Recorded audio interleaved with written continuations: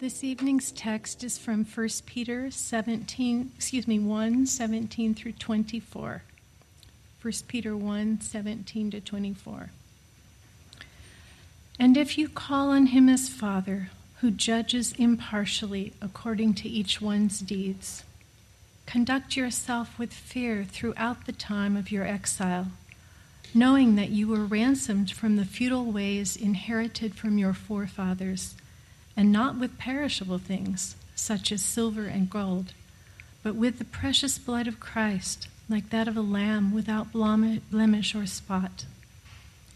He was foreknown before the foundation of the world, but was made manifest in the last times for the sake of you, who through him are believers in God, who raised him from the dead and gave him glory, so that your faith and your hope are in God.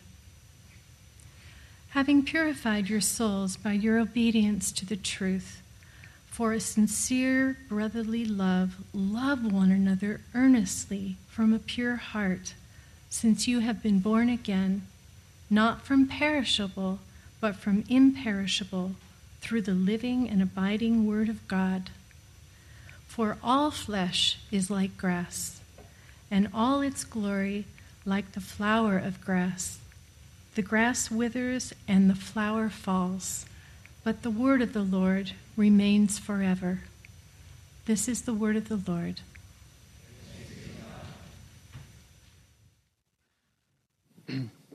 Just to ask one other prayer for the Leaches. I don't think this would be violating a confidence, and if it is, forgive me. They have planned all year for what's almost an annual trip to the Boundary Waters, where they canoe and backpack. And Aiden is not able to do it as of right now. So pray for a miracle that they could get their vacation in. So it would be really sweet if that would happen. Well, as we've already mentioned, our beloved Suzanne Hassel passed away. And if we could go ahead just at the beginning and put up her lovely picture. She had let's get this out of the way before the funeral.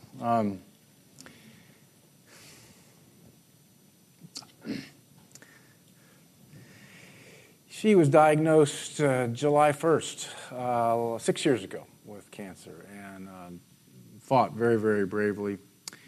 And Friday morning, around 11 o'clock, she died with her family around her and her dog Maverick at her feet.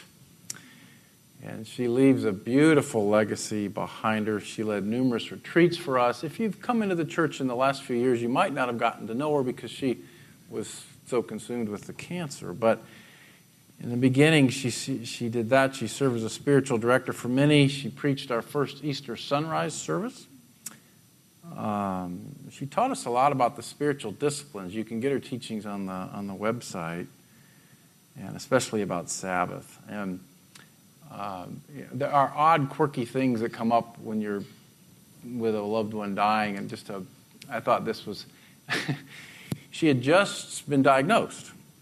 And she called Paul. She said, "Get over here with your camera. This is as good as I'm ever going to look."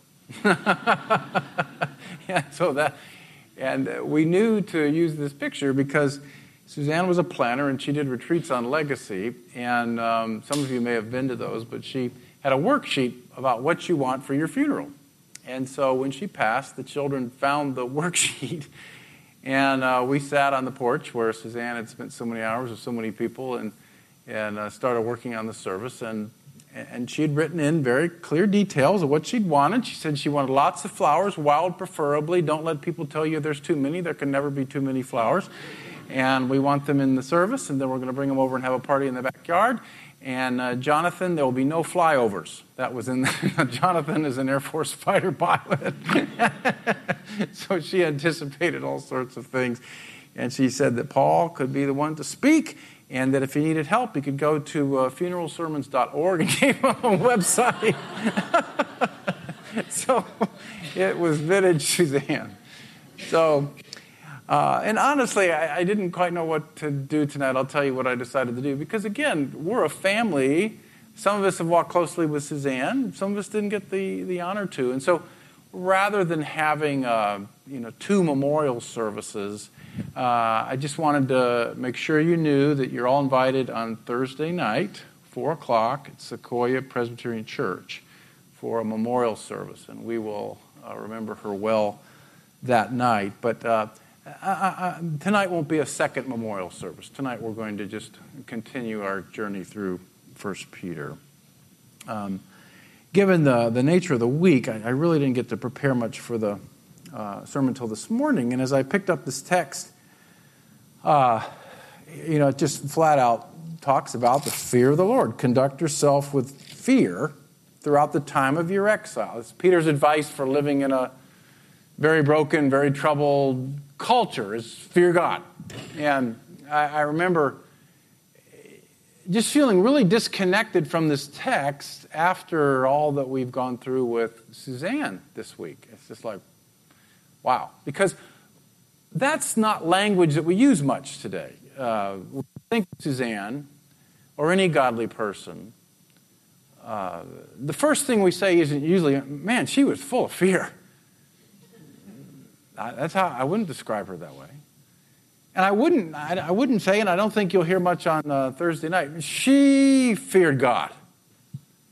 We don't use that language much anymore. And so I thought that we'd continue to drill down into this passage that is probably the richest exposition of the fear of God in the whole New Testament. And by the way, just to kind of disabuse this notion, I've had a friend say once, well, isn't it that in the Old Covenant, in the Old Testament, you feared God, and in the New Testament, you loved Him? No, it's not that way. In Matthew 10:28, our Lord commands us to fear God, who can destroy both soul and body in hell. Hebrews says that our Lord's prayer in Gethsemane was heard for His godly fear. Isaiah 11:3 prophesied that the Messiah would delight in the fear of the Lord. And Paul looks around at a culture in decline and laments that there is no fear of God before their eyes. The repentant criminal asked the other criminal in amazement at Calvary, "Don't you fear God?" When our Lord wanted to indicate the character of the unjust judge in a parable, He said that He neither feared God nor cared about men. And God's people, on the other hand, are described in the New Testament as those who are living in the fear of the Lord. The mother of our Lord praised God that His mercy extends to those who fear Him. The Apostle Paul called upon Christians to make holiness perfect in the fear of God, to work out your salvation with fear and trembling, to be subject to one another in the fear of Christ. And Peter will say in 1 Peter 2, love the brotherhood of believers, fear God, honor the king. And so this quote from John Murray in a classic book on New Testament ethics, I think is very biblical. Not that one. I'm sorry. We're going to get to that in just a second. That one. Thank you. I got that backwards. The fear of God is the soul of godliness. If we are thinking of the marks of biblical piety, none is more characteristic than the fear of the Lord. I'm going to read that again. The fear of God is the soul of godliness. If we are thinking of the marks of biblical piety, none is more characteristic than the fear of the Lord. So the problem must be with us. If I don't associate the fear of the Lord with a woman like Suzanne, then I must not fully understand what it means. So that's what we're going to continue to dig into tonight. Last week we pointed out that the Greek word means to be in awe of or to be reverent of in the presence of someone greater than yourself. And some of the translations, I think, are more helpful when they translate it as be in awe of God or be reverent towards God. That catches the idea more because remember, we have no fear of punishment as sons and daughters of God because Christ bore our judgment in the cross, and so we don't fear His punishment. We are in awe of Him and we reverence Him. And I think just right off the bat we ought to acknowledge that our culture is about as opposite of a first century culture in terms of honor and reverencing a superior as you possibly could be. I'm not saying that's right or wrong. I'm just saying in a patriarchal, hierarchical culture, one of the core values of all of life was honoring and reverencing people in authority. In our culture, the core value is make fun of people in authority. Make a joke about them, make a meme about them, cut off their head in a play, whatever you want to do, it's okay because we're Americans. So the value in America is, and it's been this way at least since Watergate, but after reading the book Hamilton, I would argue it's been this way since Washington, that disrespect people in authority. So to read a text like this just cuts against the grain of all of our values. So we're going to have to work hard to rebuild this value that comes from a very different culture. Now, what does it mean to be in awe of God, to live with reverence towards God as we live out our exile? And that's such an intriguing phrase, isn't it? Conduct yourselves with fear as you are in exile in this world, as you live in a world whose values are very different than your own, as you live in a culture of death, as you live in a culture of greed, as you live in a culture of violence, as you try to live as faithfully as a single or raise your children or conduct yourself in a godly way in the business world, in a culture that is in flames, fear God. Get up in the morning and set your mind, first of all, on Him and the reality of Him, and then let everything else fall into place. Now, as with all things, this is not as simple as it first seems. And so I'd like to use a quote from Richard Rohr that I think gets to the heart of it. It's not an easy quote, but the Bible isn't always easy. So there's one paragraph before it. There we go. In his book, The Idea of the Holy, Rudolf Otto says that when someone has an experience of the holy, they find themselves caught up in two opposite things at the same time. The mysterium tremendum and the mysterium fascinosum, or the scary mystery and the alluring mystery. We both draw back and are pulled forward into a very new space. In the mysterium tremendum, God is ultimately far, ultimately beyond, too much. It inspired fear in drawing back. Many people never get beyond this first half of the journey. If that is the only half of holiness you experience God as dread, as the one who has all the power, and in whose presence you are utterly powerless. Religion at this initial stage tends to become overwhelmed by a sense of sinfulness and separateness. The defining of sin and sin management become the very nature of religion. Simultaneously with the experience of the holy as beyond and too much is another sense of fascination, allurement, and seduction, of being pulled into something very good and inviting and wonderful, or the mysterium fascinosum. It's a paradoxical experience. Otto says if you don't have both, you don't have the true or full experience of the holy.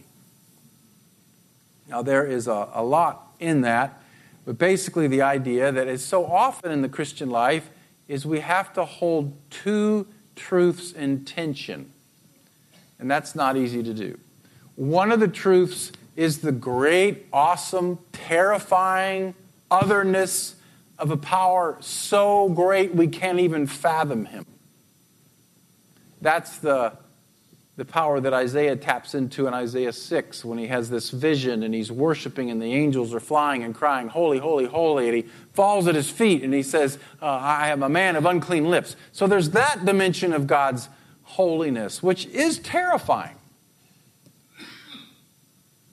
And yet there's this second truth, which is equally true, that this awesome, terrifying, holy, pure other has become a man and died so that we could be welcomed into the fellowship of the Trinity. And somehow we hold those two things in our heart, and that's what it means to fear God. To just be in awe both of his otherness and his nearness. And to be just blown away by both. Well, last week we looked at the scary mystery.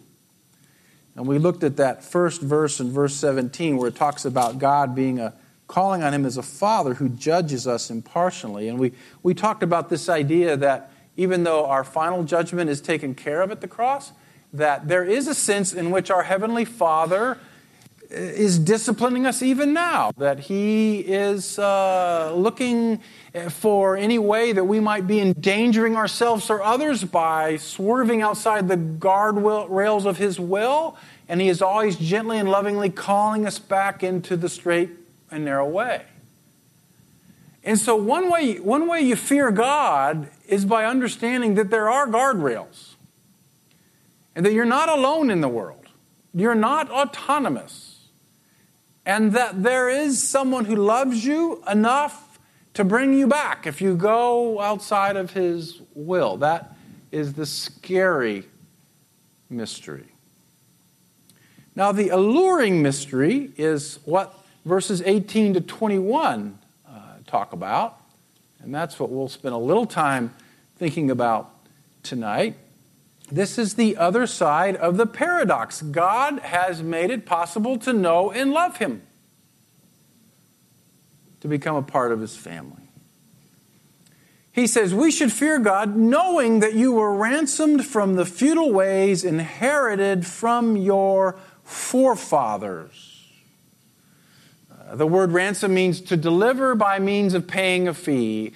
It can be translated to be redeemed. It was often used for buying someone out of slavery. And so this was a metaphor that they understood. And so the first thing he says is, one of the reasons you should be in awe of God is that he has actually paid a price, not just with silver or gold, but with the blood of his own son, so that you could become a part of his family. And that he saved you out of the sins of your forefathers. And very literally, he could be saying he saved you out of all the dysfunction and crap and mess of your family system. You know, I don't know how many times we talk about this, and every family's got its own stuff, and every family's imperfect in its own way. And so often we get into our new family or something like that, and we realize, I just did what my dad always did. And I said I would never do that. Or we get into a fight with our spouse or our roommate, and before you know it, we realize that is the way my parents fought. Or alcoholism starts to raise its ugly head, or depression, or an eating disorder. And these things kind of are passed down from family system to family system. And sometimes we can feel like we're cursed. How can I ever escape the way that I relate? How can I ever escape this habit? How can I ever escape this mental illness that seems to kind of like a cancer go down from family to family? And the glory of the mystery is we've been rescued. We no longer have to live that way anymore. We are in a new family. And by the way, that's one of the great reasons why we work so hard at community among the people of God, is because we have to re-parent ourselves and re-family ourselves. We have to learn in a new way how to relate to each other. And that's part of God's incredible redemption. But I think there's a bigger idea, too, that Jesus has rescued us from a futile and empty life. That life apart from the love of Christ and the story of Christ and the meaning of Christ, according to the Scripture, is futile and empty. It does not go anywhere. Lately been listening to a story about an eccentric southern gentleman named John. And as we get to know John in the story, he's called a reporter to come in and solve a problem in his little community. And the reporter gets to know him and starts filing stories on John and his life. And along the way, we find out that John feels just totally trapped in his life. And we find out that John is tormented with guilt and shame, and he just feels like he's going nowhere, and he feels like it's too late. And he doesn't believe in God. And he doesn't know what to do with the pain. And so he calls a friend who owns a tattoo parlor, and he says, I've got a new way to do church. And he invites the friend over and has the friend tattoo him in a very painful way. And he calls that going to church. And he does it over and over and over and over again until there's tattoos upon tattoos upon tattoos. The more he does it, the more violent he wants it to be. Finally, the tattooist becomes uneasy and says, I just can't do this anymore. And John says, please, one more time, let's go to church. John is trying to have someone rescue him from an empty and meaningless life. And he's trying to do it with his own blood. The hope of the gospel is that Christ did that for us. And that's why we live in awe of him. Now, what kind of life is that we're rescued into, that meaningful life? It's no problem-free life. And as I think about these last 6 years with Suzanne, there were times when she was angry, when she was depressed, when she was discouraged, when she thought it wasn't fair. There were lots of those times. There were times of level 8 pain. It was all there. I texted a friend after she died on Friday, the death of a saint is a beautiful and terrible thing. She suffered. And yet, she had meaning. She had hope. She had community. She felt like she had a place in God's work. Even she finished writing something the Friday before last Friday. I saw her a week and a half ago when she was in quite steady decline, and she had just now canceled some of her spiritual direction appointments. That's what we're saved into. Not a life without problems or cancer or death or any of that, but a life like we sang about, of meaning and hope and purpose and presence and community and comfort, even amidst the brokenness of this world. And that's why we reverence him. But Peter wants us to know a little more about this Jesus. He says, he was foreknown before the foundation of the world. It's just such a mind-blowing concept that God started working on this before time even began. He started developing this plan before time even existed, because he loved you so much and he wanted you to be with him so much in the fellowship of the Trinity. This wholly other, entirely separate God started thinking about how to save you before time began. Suppose you're dating somebody, it's your first anniversary, and the guy texts the young lady and says, so, what do you want to do tonight? She says, I don't know. What do you want to do? He says, I don't know. What do you want to do? She says, I don't know. What do you want to do? He says, I don't know. What do you want to do? Is she going to feel overwhelmed with love? Now suppose that a year earlier he began planning a very romantic night with I was going to say a hotel room. This is singles, so let's scratch that. But a dinner, flowers, all of that good stuff. And he sacrificially spends a great deal on a gift that he was very thoughtful about picking out. She's going to feel loved because he planned it a long time. Why should we be in awe of God? because he planned your salvation before time began. Then Peter says, and he was made manifest in the last times for your sake. The pre-existent Christ appeared in human history as the Redeemer. In other words, this is the first advent that he's talking about. John 1:14, and the Word became flesh and dwelt among us. He pursued us. He chased us. He came after us. And he did all this for your sake, who through him are believers in God, who raised him from the dead and gave him glory, so that your faith and hope are in God. What is he saying? The only way you could ever know a holy other God, the only way you could ever be in relationship with a God who is entirely separate by definition of order of being, the only possible way you could believe was if he took the initiative to come into the world, reveal the face of God, and pay our ransom, rising from the dead to verify that the Father accepted it. And so we are in awe. We revere him because of what he did for us. So as I rethink about Suzanne and her life, and as we're putting together the service for Thursday, I'm thinking a lot about that. And I really do think she was a woman who feared God. I think that she really did understand both the scary mystery and the alluring mystery.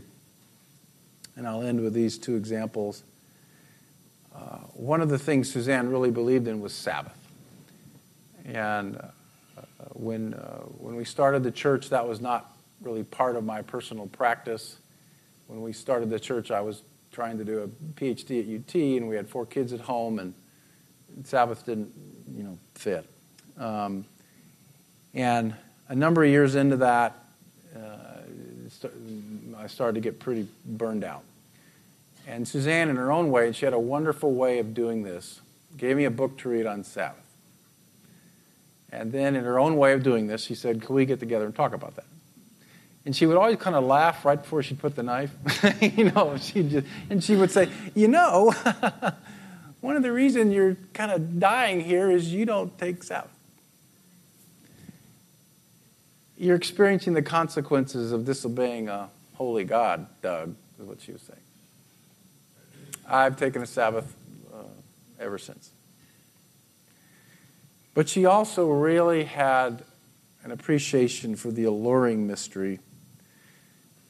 And she had this rich sense that the spiritual disciplines, the spiritual practices of prayer, fasting, meditation, contemplation, the church calendar,